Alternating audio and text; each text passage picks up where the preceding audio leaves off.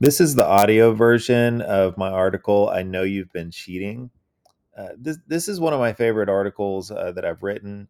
I think it really highlights a common problem in interviewing, which is a failure to understand and really grasp and believe the terrible things that people do. And if we're unable to understand those really, I think it affects the way that we challenge the interviewee. So I'm going to get right to it. I know you've been cheating, published on April 26, 2021. When people don't do the direct positive confrontation correctly, I think it is largely because they don't trust the process. They think, I would never confess to a felony. One of the reasons they think this way is because they haven't committed any felonies against others. Maybe they snorted a line of cocaine in college, a crime because we say it is, but they haven't raped anyone, a crime because it's universally repugnant. Maybe they drove drunk with a .16 BAC, but they haven't committed an armed robbery. I believe that crimes against persons are weightier for the offender. As a person investigating these offenders, you have to really accept that the crimes happen and that their impact on the offender drives their response. When I talk to coworkers about this, I tell them, imagine you've been cheating on your spouse. I get a lot of responses to this. A few people squirm in their chairs. And as an optimist who is not investigating those people, I prefer to think that they are morally repulsed by the suggestion rather than discomfited by some other aspect of the instruction. Either way, I believe that the typical person can imagine cheating on a significant other, whether or not they can imagine robbing somebody at gunpoint or raping a child. So we will use cheating as the example. Imagine you've been cheating on your spouse. Really put yourself in that mental headspace. Try to feel what that feels like. You've been very careful about how you've done it. You've only met the other person at conferences. You've deleted your text messages. You named the other person a coworker in your phone so that your spouse doesn't get suspicious if a message comes through. Maybe you've accused your spouse of sneaking around in your phone, so you've changed the passcode. Whatever you've done, you've been very careful. You know that there is no way whatsoever that you can have been found out. You probably feel awful, though. I'd guess there is a sense of foreboding that follows you throughout the day. Maybe you were thinking of having a talk with your spouse to let them know or break it off. One day you come home from work, at the right time for once. You ask your spouse what's for dinner, and your spouse says, you've been cheating on me. Wait, what, me? I've been cheating? Stop. I'm not mad. I've been expecting this day to come for a long time. I've been really cold towards you, and I know that I drove you into their arms. I got distracted with work. I let the kids' activities run our schedules. I know I didn't leave much time or space for you. I'm glad you waited for so long. I appreciate you keeping it quiet so that I didn't get back to our friends. Other people might not have been so kind, and I really thank you for that. But I would never do that. I know that you wouldn't have when we first got married. I was a better spouse back then. I was 20 pounds lighter and a real party animal.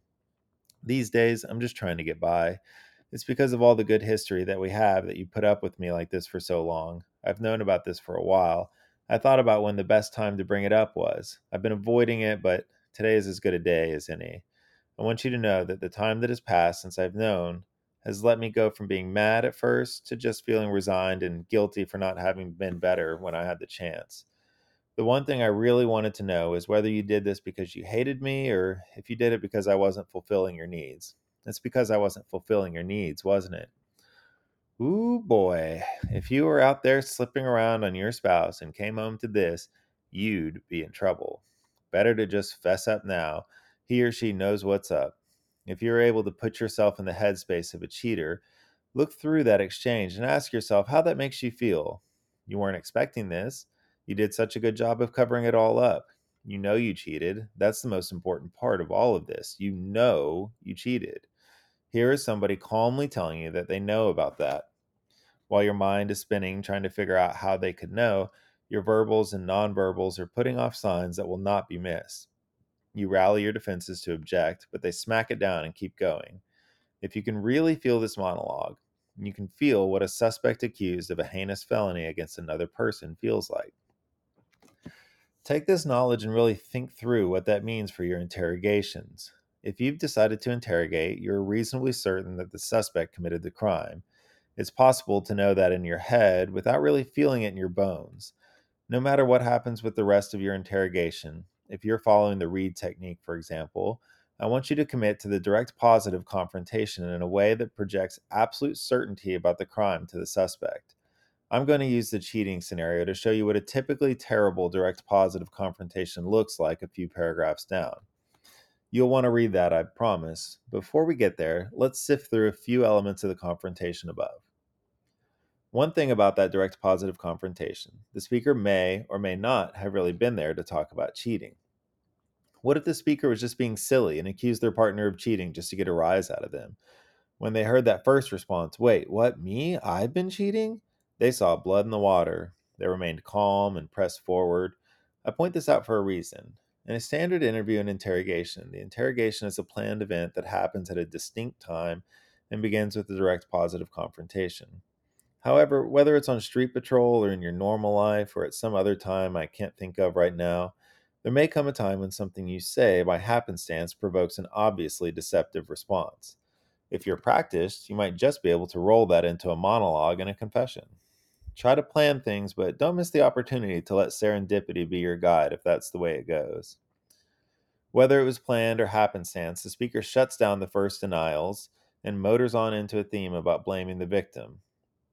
In this case, the speaker is the victim, so they blame themselves. There is some phony praise that will help prop our cheating culprit's hopes up a bit. Then the cheater objects, but I would never do that. Our speaker knows to never let an objection go without praising it, working it in, and moving on, so they do just that. When you work an objection in, there doesn't have to be one right way to do it. You should make praising and working objections in reflexive. You can practice on any old awful scenario. I've got herpes. Good. I've always wondered what it would be like to see it up close. I murdered my mother. That must have been really empowering for you. Thank you for sharing that with me. Or on everyday objections. I couldn't do that because I'm asexual. I think there are so many choices these days that I really admire you for finding that option for yourself. It's good to experiment. I guess it's good not to experiment too. Nobody is saying you did this because you were sexually aroused by it. I don't even own a gun. I hope that's true. I appreciate you for telling me that. That tells me that this isn't something that you've been planning. Remember, a denial is, well, saying you didn't do it. An objection is a reason why you couldn't have or wouldn't have done it. Without getting too far off course, remember that a denial should be responded to reflexively in the interrogation as well. I didn't do that. Yes, you did, but I need you to focus over here on helping us to understand the reason why. No, I didn't. Yes, you did. You shouldn't have to think about either the denial or the objection. Objections take a little more artistry because you'll have to spin some words to praise them and work their objection back in. But if you practice ahead of time, this won't be nearly as taxing as you might think. Finally, we got to the alternative question. While you're building your themes, you're always working towards the alternative question. You want to use this when the suspect has ceased to deny and object. This might be in a few minutes or a few hours. The alternative question above was the one thing I really wanted to know is whether you did this because you hated me or if you did it because I wasn't fulfilling your needs. It's because I wasn't fulfilling your needs, wasn't it? We all like using are you the awful guy or the not so awful guy alternatives. There are endless variations to this. No matter how you pose the alternative question, always remember to end it with a leading question that the suspect can answer with just a simple yes. The leading question here is it's because I wasn't fulfilling your needs, wasn't it?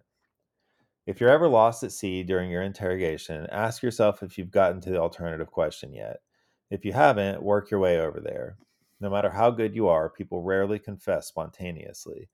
Your stories might be great, but at some point you need to get them to the alternative question, and by extension, the leading question to get them started. Okay, I hope you're still here, because now we have the not very good suspect interrogation of the cheater. I have no doubt in my mind that you've been cheating. I haven't cheated. You're out late at night. You come back in different clothes. You never kiss me anymore. We haven't had sex in a year. You're crazy. Those don't mean anything. Why are you out late at night then? And why? I'm out late because I have work. Don't you like the nice things I buy you? You never let me look at your phone because I've been planning a surprise for you. There, I said it. I can't believe you've ruined that. It's so typical of you. What's the surprise then? Forget it. You don't deserve it anyway. The surprise is off. I work my ass off to get you all the things you want. So typical of you to ruin it. You're lucky I haven't cheated on you. I've been faithful all this time, and here you are. Ouch, that one didn't go as planned. Believe it or not, the example above is most similar to the interrogations that go off the rails every day. In this scenario, our speaker's opening salvo didn't go the way they wanted. Panicked, they attempted to prove their case by listing their proofs that they know. Instead of proving their case, it emboldens the suspect. The quick thinking suspect understands now that their partner only has suspicions and nothing concrete. Suspicions can be argued with. At first, they were worried that their partner had witnessed it or found messages that they forgot to delete. It's not nearly that bad. Slowly, the suspect begins to take control of the conversation. We left them as the suspect was laying down a weighty guilt trip. My guess is this suspect is going to make it. I see this style of attempting to prove the case during the interrogation all the time. This technique is disastrous. Put your cheating self in the place of the second cheater. Are you going to admit to anything under those circumstances? I doubt it. They are giving you specifics. Specifics are easy to fight against. If you know you did it, and somebody says that they know you did it, your mind will be reeling trying to figure out how they know.